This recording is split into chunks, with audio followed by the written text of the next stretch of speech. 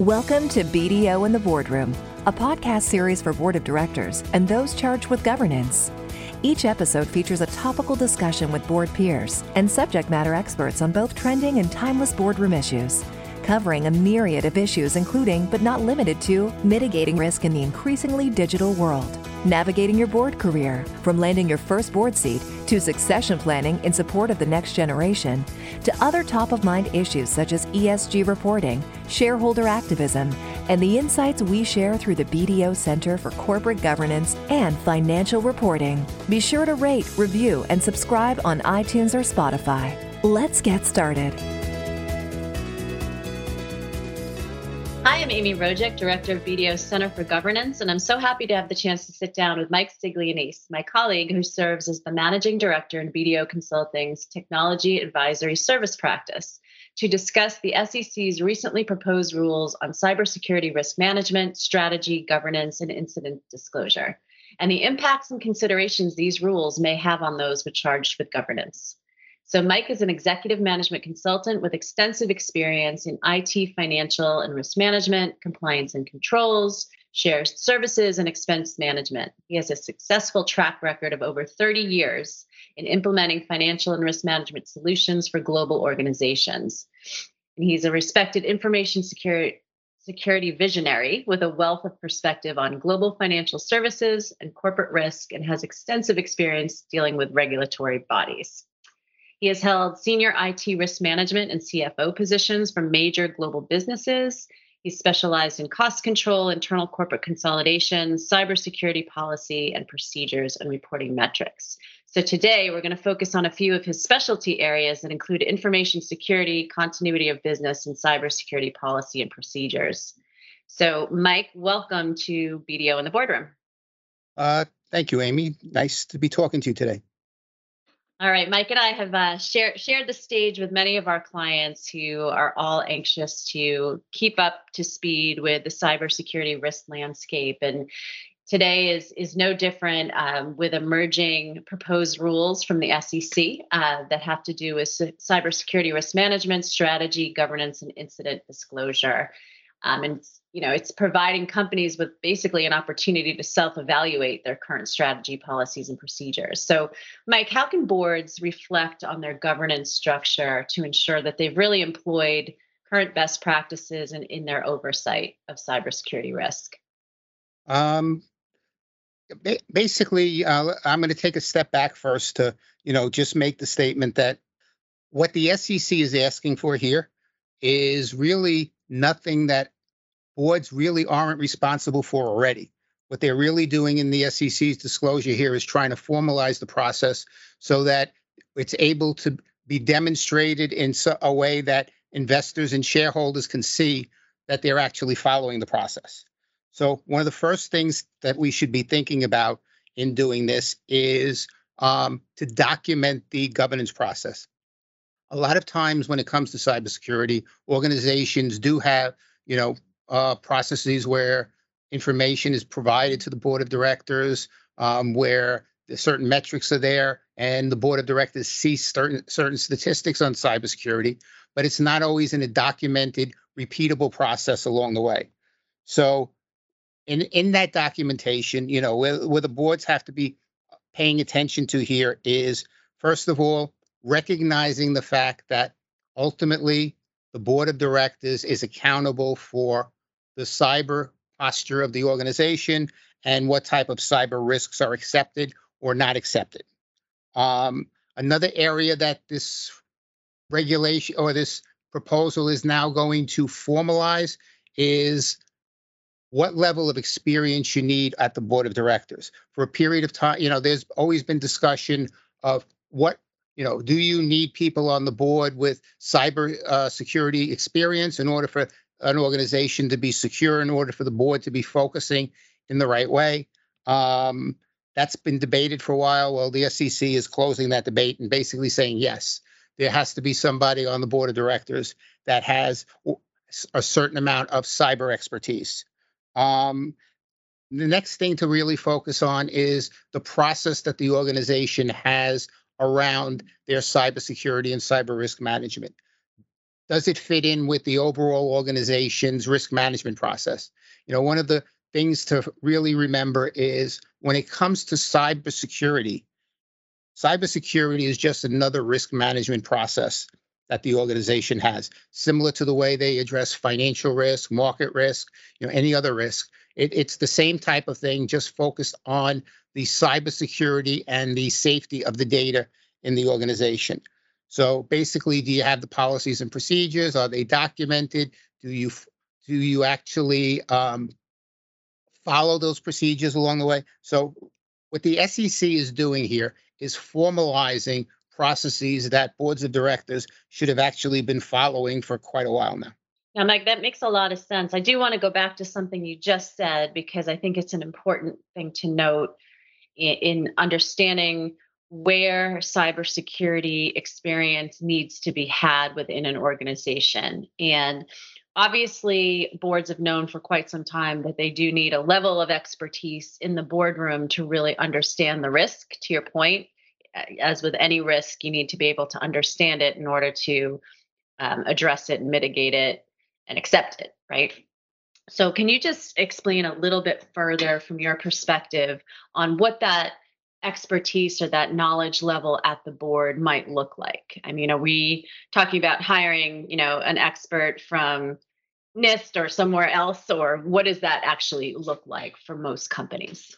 For most companies to have expertise at the board of directors in the cyber risk management space is somebody who is familiar with overall risk management processes and understands technology enough to know whether the metrics that they're seeing make any sense from the perspective of, are they doing the right things? Are they following the right trends when you look at it from securing the organization?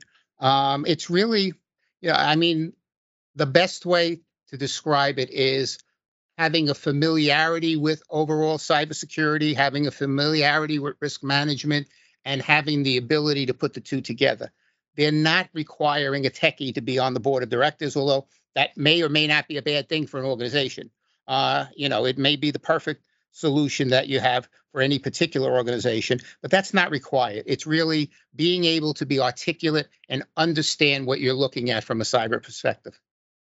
Thank you. That's really helpful. And I know a lot of organizations, large organizations, small organizations, really spend a lot of time in focusing their directors on education in this area.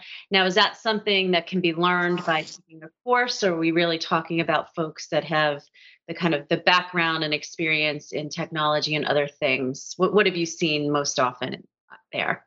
I don't think I would look at it. It's something that could actually be met by somebody just taking a course or two in the process. I think there has to be some sort of familiarity with how technology works, basically how the risk management process works along the way. So, yeah, while courses could help supplement that, I do think there needs to be some sort of basic knowledge in of how it actually works in the real world. Thank you. No, that makes a lot of sense to me. Thank you so much. All right, I'm going to jump to our next question here because I think it's also something a little bit of a pain point for many folks when they're looking at some of the SEC's more recent proposals is the timeline for the proposed cyber incident disclosures. They appear to be pretty aggressive, currently required within 4 days after an incident is determined to be material.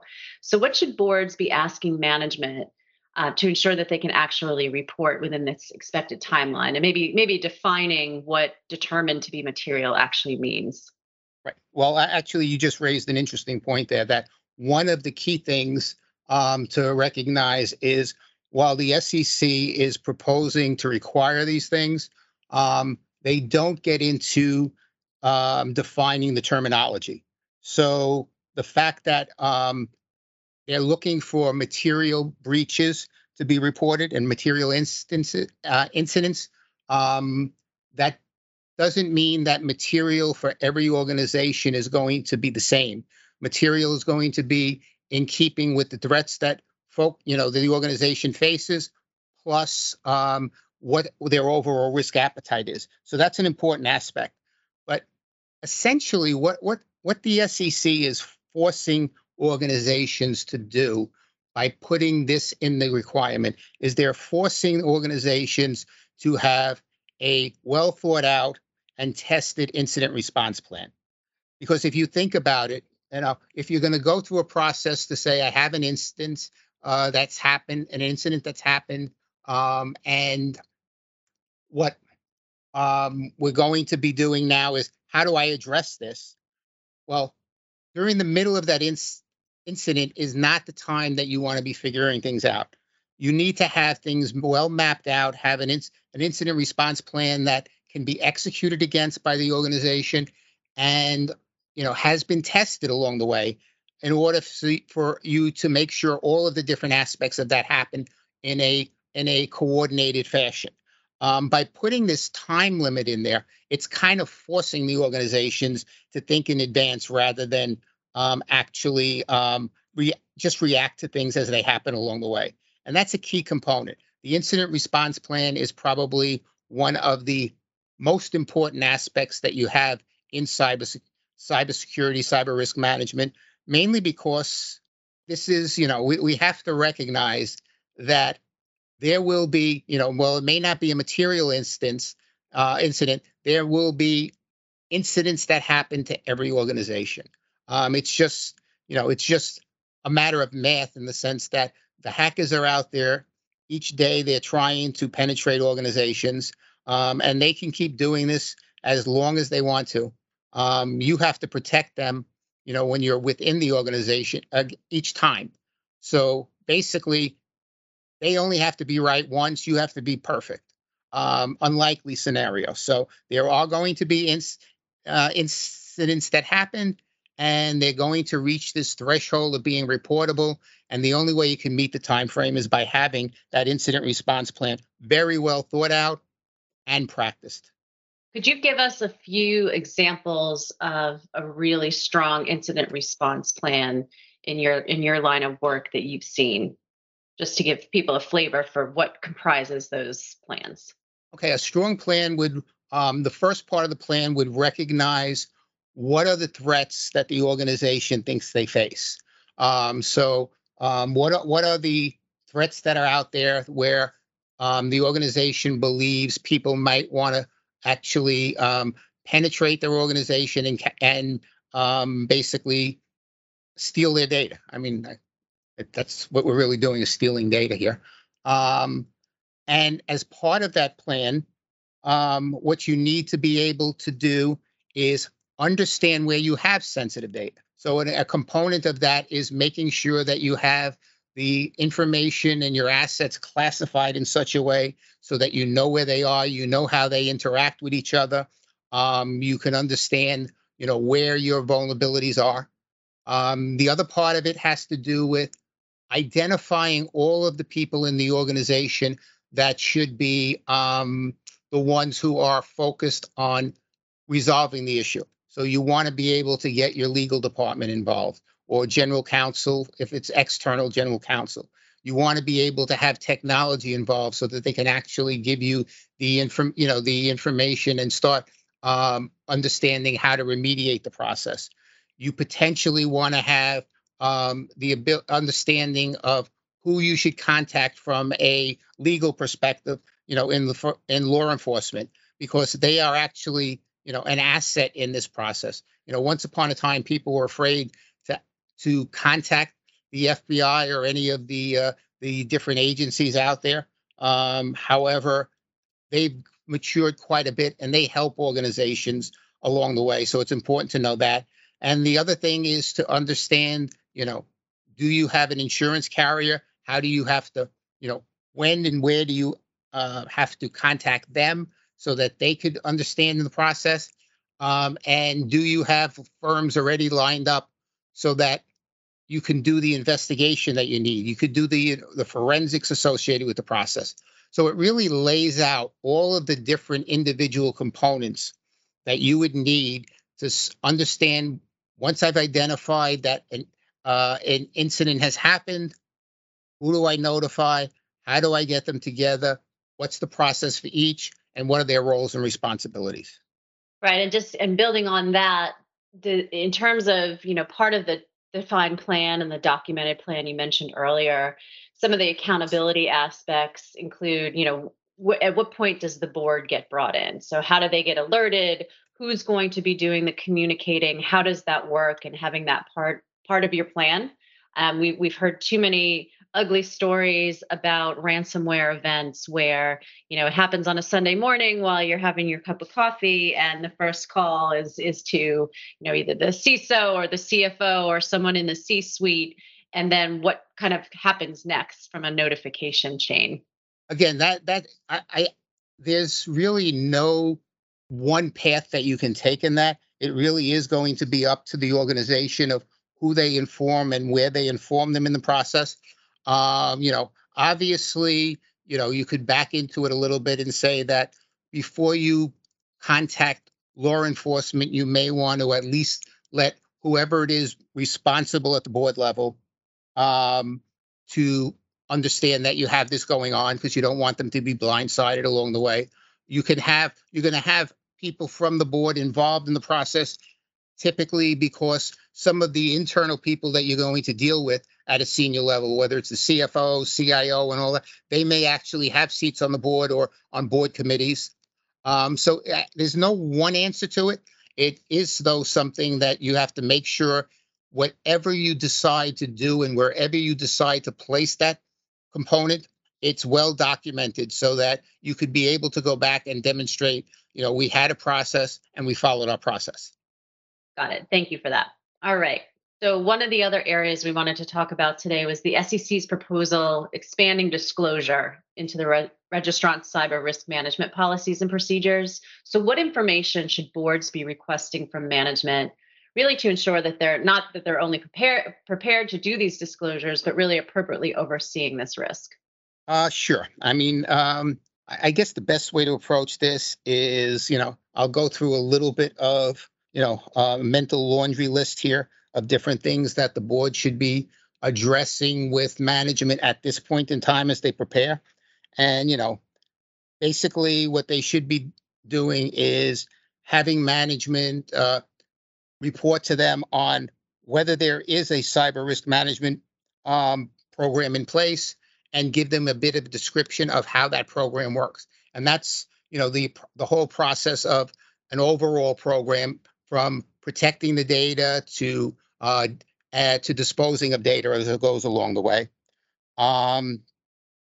They should make sure that they have documented policies and procedures. And one of the key things on the policy and procedure side is to understand that policies and procedures, although they go together, are actually slightly different animals, in the sense that policy is usually a generalized statement which says, what the organization is going to do. The procedures get more into exactly how they're going to do it along the way. So the board should be interested in understanding whether these policies and procedures are documented and exist. They basically should, as we were speaking before, understand what incident response plan is there. How does that get interrelated with disaster recovery and business continuity plans? And also, what's the testing process? Have these been tested? Have you gone through a tabletop exercise? Hopefully you haven't tested it by having a true incident, but no matter what, you still have to test the process along the way. The other thing that they should be looking for management to provide with them right now is a little bit of defining the terminology that we were talking about before. How are we going to, as an organization, define material? What are the key assets that we have that we really want to make sure we're monitoring and protecting along the way? Where do we think our threats are? And all of this is important because, while the SEC is requiring this, a lot of this is really what I would consider basic cyber risk management hygiene. It really is just stuff that organizations should be doing, regardless of the fact that the SEC has asked for it. And it's stuff that they'll also find will be extremely useful if they're going out in the marketplace looking for cyber insurance. because cyber insurance, the insurance companies have gotten a lot more sophisticated in how they evaluate your program. And that impacts whether you're, one, considered insurable, and two, what your premiums would be along the way. And the other thing that the board should be asking the management for is to show them metrics of the program. So how can we measure that the program is, one, effective, particularly over time? How is it improving? And doing the right type of metrics, because that's an important aspect. In cyber risk management, the thing is, the metrics that are useful to the people down in the operations are the type of metrics that would make most people just roll their eyes and not understand. So how do you translate that into something that is the equivalent? I look at it as the equivalent on the finance side as, the board of directors want to see the cybersecurity equivalent of a financial statement. They don't want to see the general ledger. So how do you create a process and the metrics in place so that the board can measure the success of the program? Right. And to your point, I love that analogy. To your point, that includes both the qualitative and quantitative metrics, right? You want to understand where you are in any sort of risk framework, risk matrices that you've developed for yourself, and the resources being allocated up to the progress you're making on all of the areas that you've identified vulnerabilities and risk. So I think that's a really important distinction you just made. Yeah, and again, it's in keeping with the fact that, as we mentioned earlier, when you look at cyber security, you need to be looking at it as cyber risk management. It's just another risk management process. And from that, you could look at it and look at any risk management process, whether it's financial and all that. How do you measure it and understand the different metrics that you have at different levels of the organization? And again, recognize that what you want to be able to do is get a good picture of how your program is trending, but you really don't want to see all of the bits and bytes that the technologists need to do to run the process. So, having them at this point in time, having the board work with management to make sure those metrics in place would be very advantageous to them. Yeah, and I agree with that. I see one of the single most popular questions we tend to get from both kind of the board and I'd say the CISO and technology folks is that, we need to understand how to speak to each other. We need to know each other's language and needs and wants for this. I think too often the cyber security folks have so much information, so much data to try to break it down to the big picture, as you described it, of where they are in the progress on addressing and managing risk, that the boards want to understand is really a critical communication skill that needs to be matched between the board and management. So I think that's a really important point.